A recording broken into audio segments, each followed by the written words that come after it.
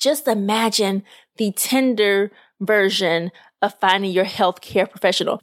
More on this in this episode of Stationed with Stories.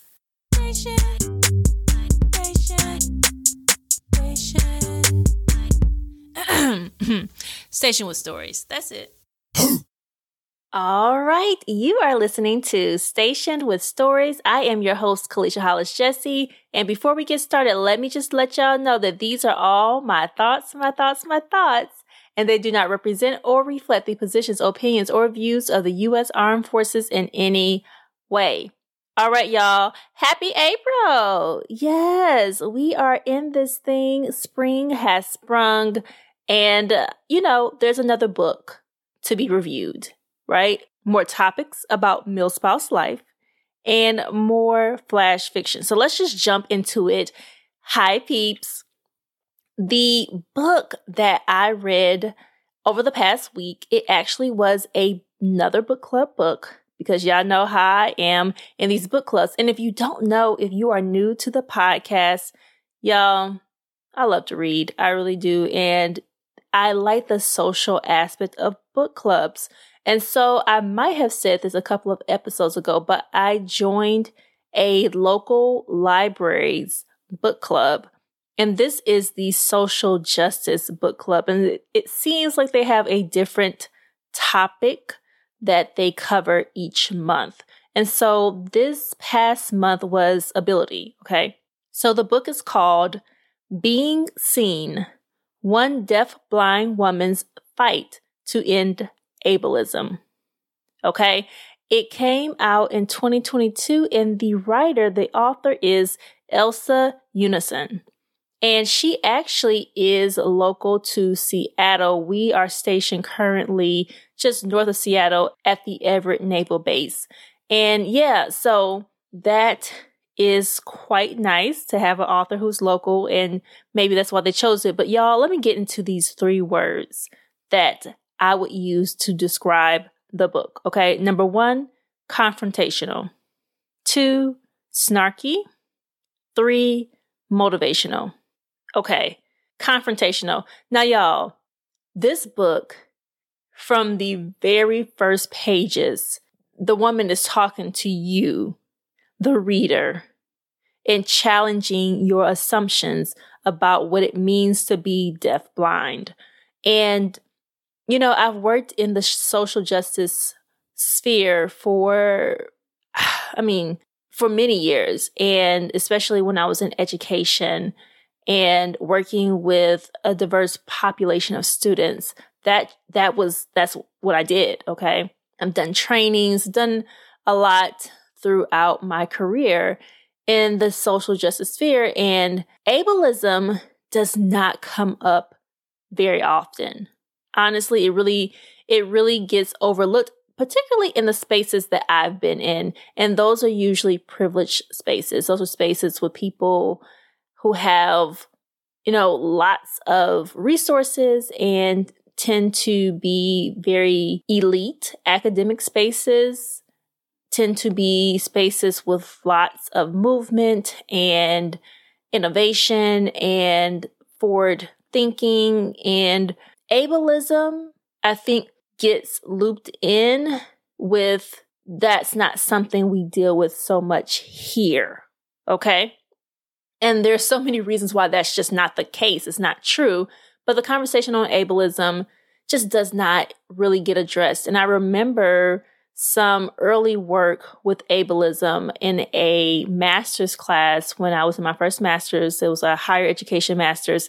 And I took a class that had at least a unit or a section or a project on different issues in the higher education sphere, in that realm. And I wanted to learn more about ableism. So this book was a great harkening back to that memory that I had of doing those courses and that coursework. But y'all, she's confrontational in here. Listen, because all the little stuff I thought I'd learned or things I knew, I didn't know it well enough. For sure. And there's always, that you can always learn more. And she challenges you up front. So it was, for someone like me, I wouldn't say I was an expert at ableism at all, but she let me know just how many assumptions and biases and prejudices and just wrong conceptions, misconceptions of being deafblind that I had. So it is confrontational, okay? She, with her style, right? She goes at it. She talks about the thing, okay? She makes a thing apparent to you by challenging what she assumes she knows. And obviously, she has assumptions about her readers. It really is written toward a non-disabled audience, although I imagine that is very, very empowering and well read by people who do have disabilities. But she really is talking to the non-disabled audience, and she pretty much knows what you think you know and what you really don't know about ableism and about being deafblind, okay? So confrontational, and in a good way. Like, it really challenged me. And that was from the very first page, okay? Second word is snarky. And she uses the word snark in the book. She talks about her snarkiness, and she likes it. That's something that she wears as a badge of honor. And let me tell you, the prose is snarky in a lot of places. Speaking of the prose and snark, she uses footnotes. Now, at some point, she references this book as a memoir. I did not read this book as a memoir. And if you've been with the podcast for a while, you know I like memoirs. I don't review them all of the time, but I've had a number of memoirs that I've reviewed on this podcast. And I would say this book is, in her mind, maybe a memoir, but for me, it is more of a social critique. And she does a lot of media critiquing of our television and movies, and how they include able-bodied people juxtaposed to non-able-bodied or disabled people, and how problematic many of the images of disabled people are in our media. So that's very interesting. And she also talks a little bit about the law, not so much, but she talks a little bit about just policy. And she definitely talks a lot about her own experiences with ableism, about accessibility, obviously, in certain places, in certain cities, buildings, all of that. She does a lot of critiquing. She even talks about relationships and how she's navigated romantic relationships with her disability. And of course, with childhood, what we teach children, how schools operate, and really make life very difficult for the disabled. So anyway, very, very snarky, a lot of footnotes in terms of the prose and just how it's structured. And I feel like that was a space for her snarkiness. She might mention something and then there's a footnote and she's getting snarky in the footnote. Y'all, it is quite interesting. That structure that she has in the book, I think, lends to her personality as well. The third word is motivational. Now, the word motivational, she probably would not like. Okay, she says very plainly that she does not want to inspire and motivate non-disabled people who will look at her and say, oh, wow, she's done all these amazing things. She has done so many dangerous things and so many bold things, and she's deafblind. I can do it too. No, she does not want you to walk away with that feeling, right? I definitely walk away with the book as something that's very motivational for me. And when I say motivational, I mean it motivates me to interrogate my own biases, my own privilege as it relates to being an able-bodied person.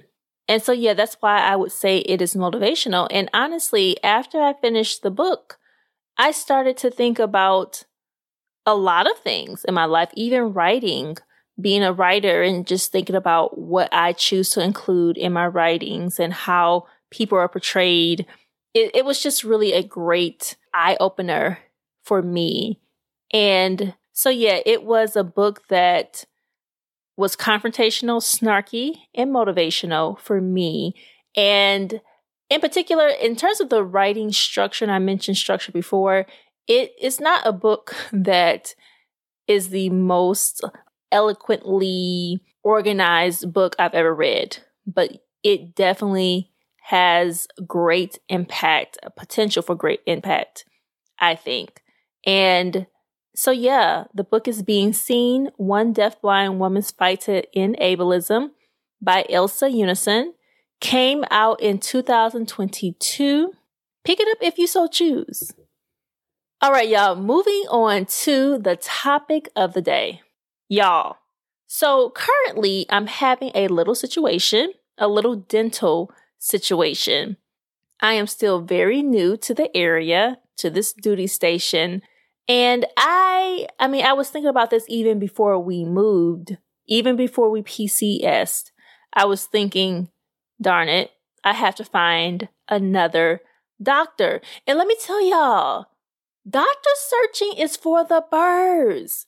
Doctor searching for a new primary care physician, searching for a new dentist, searching for a new eye doctor and whatever other doctors you may have.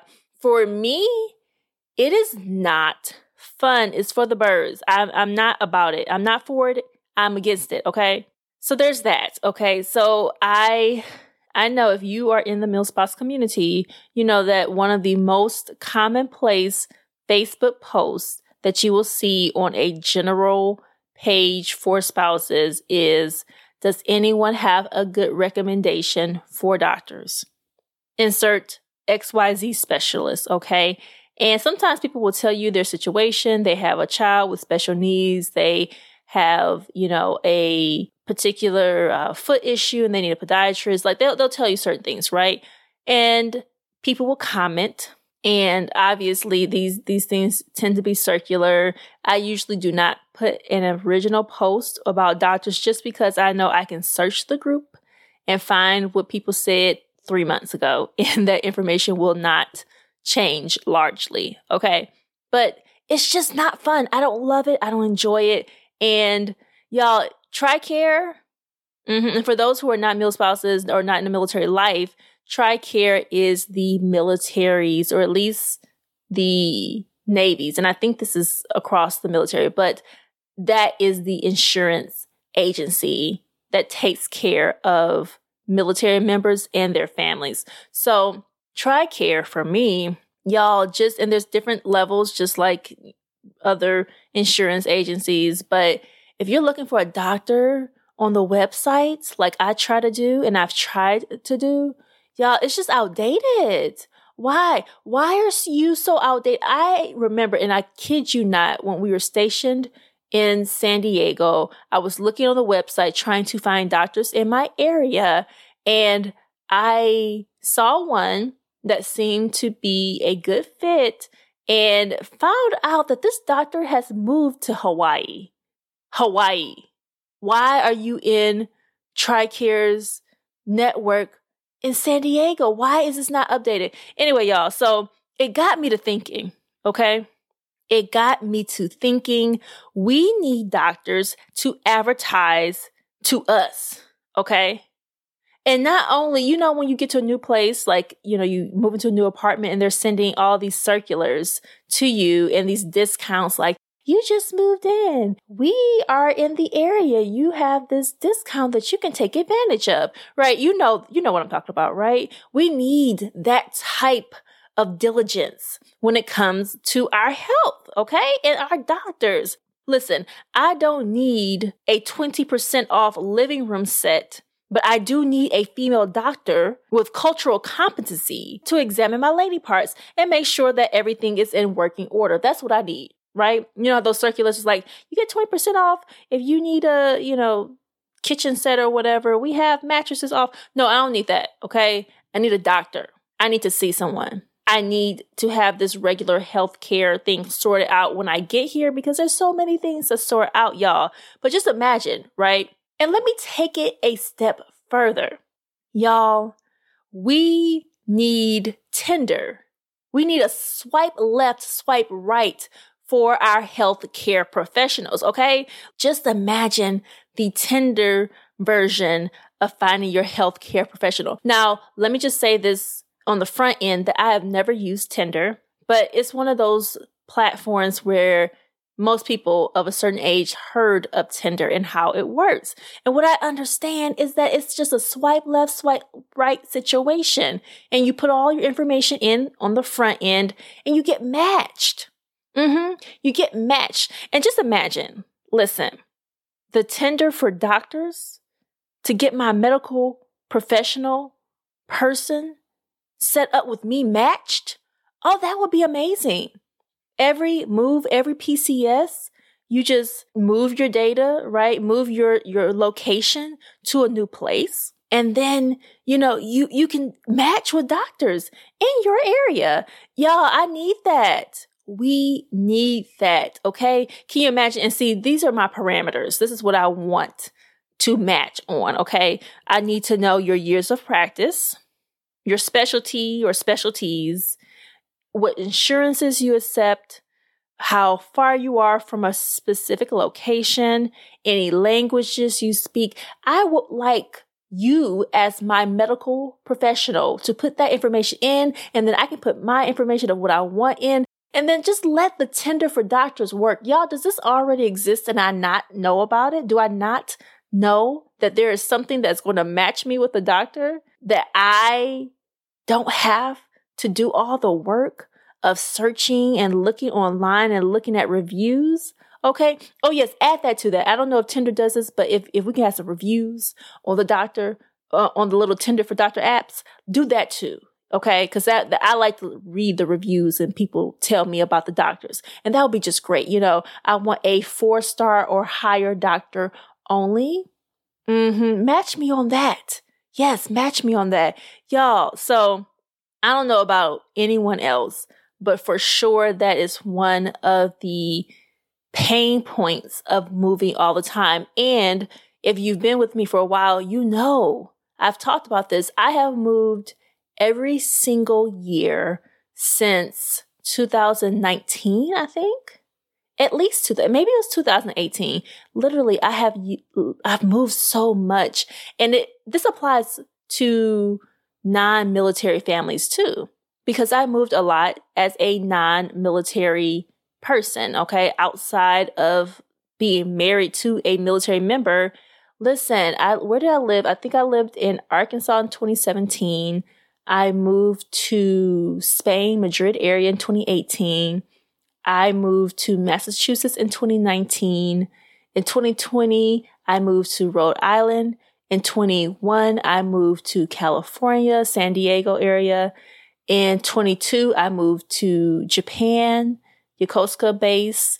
23, here we are, and now I'm in Washington State. So just imagine, y'all, all that I have had to do to get the right match for my primary care physician and a good dentist at the very least. And I need my corrective lenses. I have my glasses. I need to find the right ophthalmologist too, or optometrist too. And y'all, it's just a lot. It's a lot. So if I'm missing out and there is some type of Tinder for doctors or finding doctors type of situation, let me know, y'all. Don't have me out here struggling yet another year in another move trying to figure out life. Because that's what we're trying to do. We're just trying to figure out life. And when you move a lot, a new doctor search is just not what you want to have to deal with. Okay? And y'all, I know you felt that.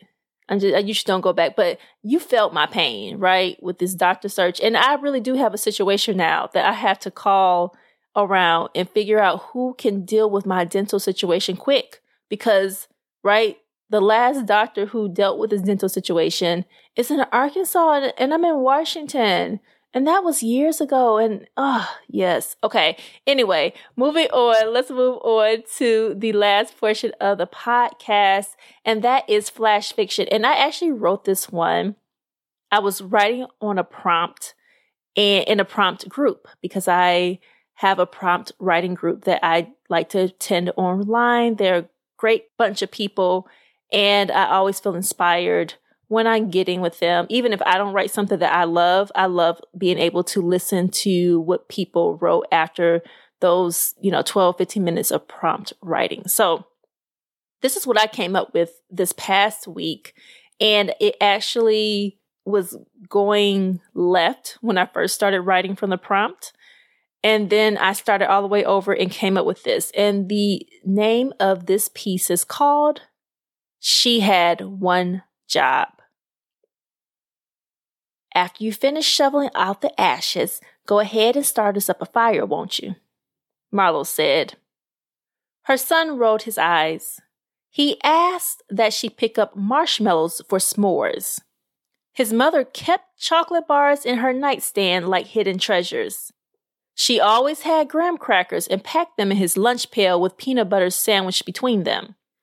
But she didn't keep marshmallows stocked.